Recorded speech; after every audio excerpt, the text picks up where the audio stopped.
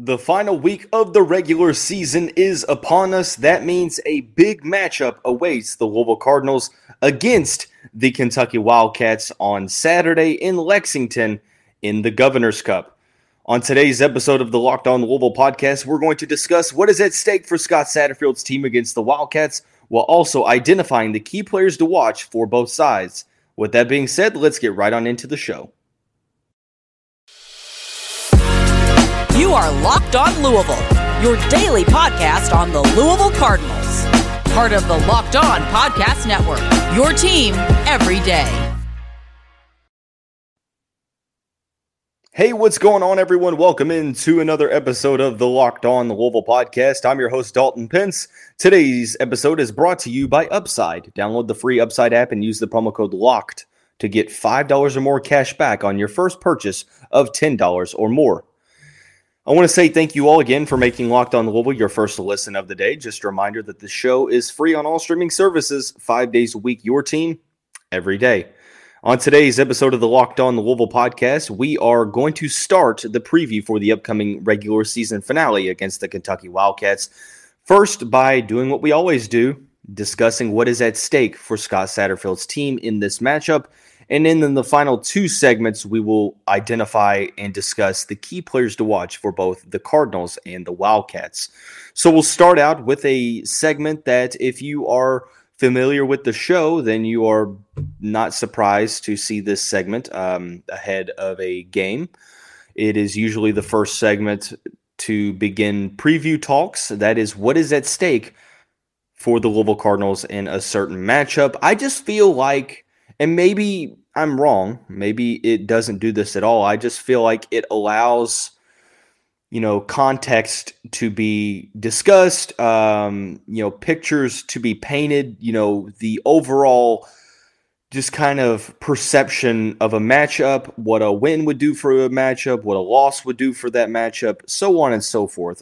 There is no secret that this game against Kentucky obviously means more. It is a rivalry game, the game that you circle every single season, the last game of the year. It's the Governor's Cup. It is about, bragging rights. It's about finishing the regular season on a positive note while you prepare for, the bowl season and going into the offseason. But for the Louisville Cardinals, I think personally, there is more at stake here for Scott Satterfield's team than for the Kentucky Wildcats. I think that despite Kentucky not necessarily having the season that most would have expected them to have, at least, a good portion of the Wildcats fan base believes that, Kentucky could have possibly won double-digit regular season games. Injuries to Will Levis, some close losses throughout the season, and that just wasn't the case when you look at the win-loss column at the end of the regular season. But Kentucky looking to get to, I think it's 7 regular season wins. Yes, it's 7 regular season wins. I'm not sure why I didn't know that already, so forgive me on that. But Louisville looking to get to 8 regular season wins. I think that there's just more on the line here for the Cardinals because of how the rivalry has played out since 2018. Since Scott Satterfield took over, the Cardinals have gotten beaten twice. Each time it's been very, very rough in terms of the points margin. The first matchup in 2019, there was a ton of rain and sleet, whatever. I know it was kind of cold. I was at that game and it was freezing. So rain, sleet, snow, whatever you want to call it. But regardless, I think that the precipitation hurt Louisville's offense because it made it a game to where whoever was going to win in the trenches would thus likely win the game. Kentucky won it pretty handedly. 2021, last year, the Cardinals head into the matchup with wins over Syracuse and Duke, and really very, very quickly were out of the game. They answered the opening touchdown. I believe it was 7-7, and then Kentucky just ran away with the game. Will Levis was unstoppable running the football, had multiple touchdowns. The Kentucky rushing game was solid. The Cardinals defense struggled. That was I guess you could say it was the narrative last year was that Louisville's defense was obviously struggling, so it was going to be up to the Cardinals offense to stay in the game. And not only was the Cardinals defense outmatched by Kentucky, not only at the line of scrimmage, but at the skill positions, but also the Louisville offense was not able to really move the football all that well after the first drive. And needless to say, to make a long story short, there's a lot riding on this game for Louisville. It's a matter of showing up in the rivalry this year. The past 3 matchups, it hasn't been close. Now, I understand that the tables turn every now and again, and usually there's not a huge, ginormous win streak. But after a big second half of the season so far, I think that this game has gone from, okay, Kentucky is probably being penciled in as a loss, to now it's like, there's a legit chance for Louisville in this game. So regardless of what you feel is going to be the outcome, I think that we need to talk about what is at stake in a win, what is at stake in a loss. Obviously, if you lose this game, you start to maybe fuel those narratives of, Kentucky is still just marginally, or not marginally, but significantly better than Louisville. Obviously, I think it might not necessarily be the fact that you lose. It's going to be how you lose. If you get blown out by over 2 touchdowns, I think that you can start to have that conversation, or you're going to hear that conversation. But if you lose by less than 10 points, I think that the conversation gets a little bit more realistic when it comes to the distance between the two teams, assuming that Kentucky has that advantage right now. I personally think Kentucky marginally is the better team, but this is a winnable game for Louisville. So a loss would hurt the morale for the fan base. Obviously, I think it depends on how you lose. And I think that Scott Satterfield's job is probably safe. I said that I think that if Louisville was to beat NC State, get to 7 wins, if they finish the regular season 7-5, obviously if you get blown out to Kentucky, you have a sour taste in your mouth going to the bowl season, and maybe there's a conversation to be had. But I think that there's without a doubt, the notion that Scott Satterfield is going to be back for year 5 at Louisville. So I don't think that there's any job security lying on this game, but I think that there is a lot to gain here if you were to win. Number one, you immediately increase morale. Obviously, a victory over your rival that has defeated you handedly over the past 3 matchups, it's very obvious. A win over Kentucky on the road would not only continue to increase that momentum for the program, but for the season as well, heading into the bowl game. And I think that you look at this season from, okay, you did what you needed to do, to, okay, you got to 8 wins, you beat Wake Forest, NC State, and Kentucky. It's a success. It's a successful season. And I think that you'll probably start to have that conversation if the Cardinals get the victory here. Obviously, each win can help with recruiting. A win is a win is a win. So at the end of the day, if you are able to get the victory, that can help in the recruiting. But I think that there's a lot to gain here for Louisville. There's more on the table for the Cardinals than there is the Wildcats, because Louisville is looking to prove that, hey, we're not going to come into this game and lie down. We are not going to get blown out. If you're able to keep it really competitive, even if you don't win, I think that, the morale doesn't necessarily get shattered. But if you get blown out, I think that there truly is a case to be made that the morale really takes a hit. But a win could do wonders for momentum. It could do wonders for the perception of the team next season, for the perception of the program, the perception of Scott Satterfield as the head coach at Louisville. And it shows that, hey, look, this second half of the season wasn't a fluke. Yes, maybe Kentucky might end up being the better team. Even if Louisville wins the game, you might be able to make the case that Kentucky is the better team, although I don't necessarily think that people will be doing that if that's the case. But regardless, needless to say, I think that if it's a win, or even if it's a close loss, morale is going to, let me rephrase. I think that a win would increase morale substantially, and it would increase momentum for the fan base, for the program next year, so on and so forth. But a loss, if it's close, doesn't do too much damage, but a blowout obviously would be extremely detrimental to the momentum at the end of the 2022 season. So with that being said, let's break the preview down, break the matchup down a little bit more. We'll talk about the key players to watch for both teams, beginning with the Louisville Cardinals. 1 on offense, 2 on defense. It's whoever starts at quarterback, Yasir Abdullah and Momo Sanogo. We will discuss those players here in just a second after we talk about our friends and the title sponsor of the show,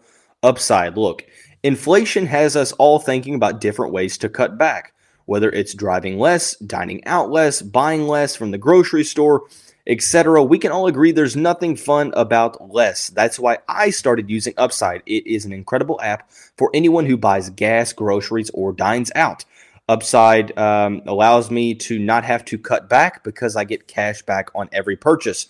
To get started, download the free Upside app, use the promo code LOCKED, and get $5 or more cash back on your first purchase of $10 or more. Download the free Upside app and use the promo code LOCKED to get $5 or more cash back on your first purchase of $10 or more using the promo code LOCKED. Once again, $5 or more cash back on your first purchase of $10 or more.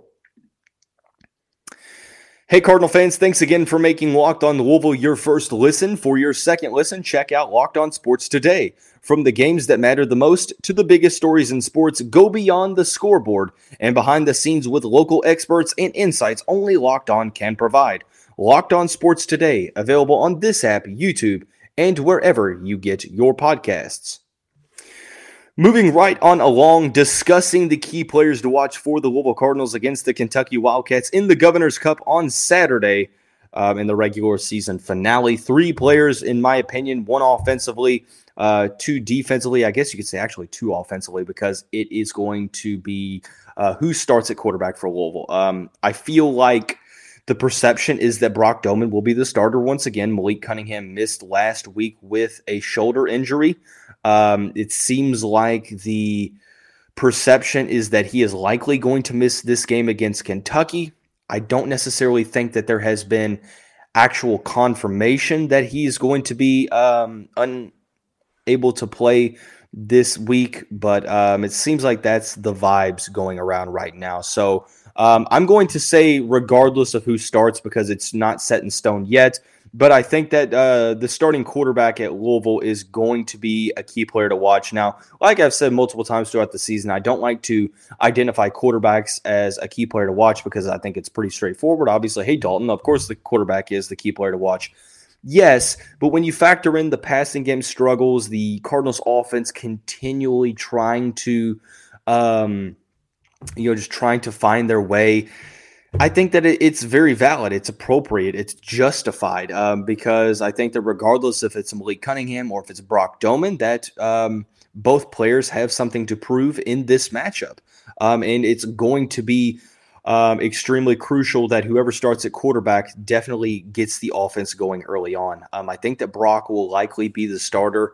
So I think that for Doman, it's a matter of, building upon the lackluster performance last week, completed under 50% of his passes for under 175 yards, no touchdowns to no interceptions, had instances to where I think that there were problems with wide receivers getting open, but Doman also under and overthrew certain receivers. And there's instances to where he held onto the ball too long. It seemed like he hesitated, didn't necessarily trust his progressions and his reads. But regardless, and if it's Malik Cunningham, then it's going to be a matter of being able to execute that run-pass option to a success and being able to keep Kentucky off guard, allowing the passing game to feed off of the running game and vice versa. But like I said, I think that Doman is going to be the starter because I'm not necessarily sure that Malik is going to be available with his injury. But like I mentioned, either one. There is a lot riding on this game, a lot of emphasis on starting out strong. Look, you can't come into the next the next performance against Kentucky and play offensively like you did against Clemson and NC State. Look, I know that Clemson has a good defense. NC State has a good defense as well, but so does Kentucky. So you can't really use that excuse. You have to just go down the field and get results, put points up on the board, and extend drives. Play calling also has to be, of utmost importance as well. You have to keep Kentucky off balance and limit predictability. Moving on to the defensive side of the ball, Yasir Abdullah, no surprise here. The star defensive end / edge rusher / linebacker is going to be relied upon a ton against this Kentucky team. Not only is he going to be needed to get into that opposing backfield and limit what Kentucky is going to try to do in the rushing department, but also when it comes to getting after the quarterback. Kentucky's offensive line has really, really struggled this season with protecting Will Levis, and Abdullah and company have to take advantage of that. They have to get into the opposing backfield. They have to put pressure on Will Levis because if you allow Levis a clean pocket, he's good enough to make, the throws that Kentucky's offense usually has him making, which are the intermediate routes, the slants over the middle, 8 to 15 yards down the field. And when you factor in the amazing skill players that they have, both at the running back position, wide receiver position, even tight end, it could be a long day if you allow that offense to get going throughout the air. So you have to put pressure on Will Levis. You have to try to get them in third and long situations, try to force turnovers, just essentially sack Will Levis, a handful of times. You have to, at the very least, get pressure on him. Momo Sanogo, I think, is going to be relied upon a ton to not only do what we are relying on Yasir Abdullah to do, but also to be a big impact in the rushing department. Obviously, Kentucky has a very good running back trio with Chris Rodriguez, Cavassier Smoke, and Juton McClain. I believe that – I'm trying to think if – Smoke or if McClain is used more as the backup. Actually, Smoke didn't play. Actually, Smoke hasn't played in the past 2 weeks. I don't know if there's an injury. Is he battling injury? I apologize for not knowing that. Cavassier Smoke did not play against Tennessee, was not listed ahead of Missouri, but with the team and warming up, that was 2 weeks ago. So regardless, I think that you have a tremendous player in Chris Rodriguez, one of the best running backs in the SEC, and Juton McClain has been solid as well. So I think that Momo Sanogo, the Cardinals' leading tackler, is going to be relied upon a ton, especially in the rushing game. Has over 25 more tackles than the next, Louisville Cardinal. He has 3.5 sacks on the season and has 3 fumble recoveries. So the transfer from Mississippi is really going to be relied upon here in the rushing department. Also, getting out and getting after Will Levis as well. So I think that, at the end of the day, Momo Sanogo, Yasir Abdullah are the defensive players to watch here for the Kentucky Wildcats, for the Louisville Cardinals. Now transitioning over for the Kentucky Wildcats, the key players to watch here, Chris Rodriguez, Barryon Brown, and Derek Jackson. So before we talk about those three, we will talk about our friends over at BetOnline.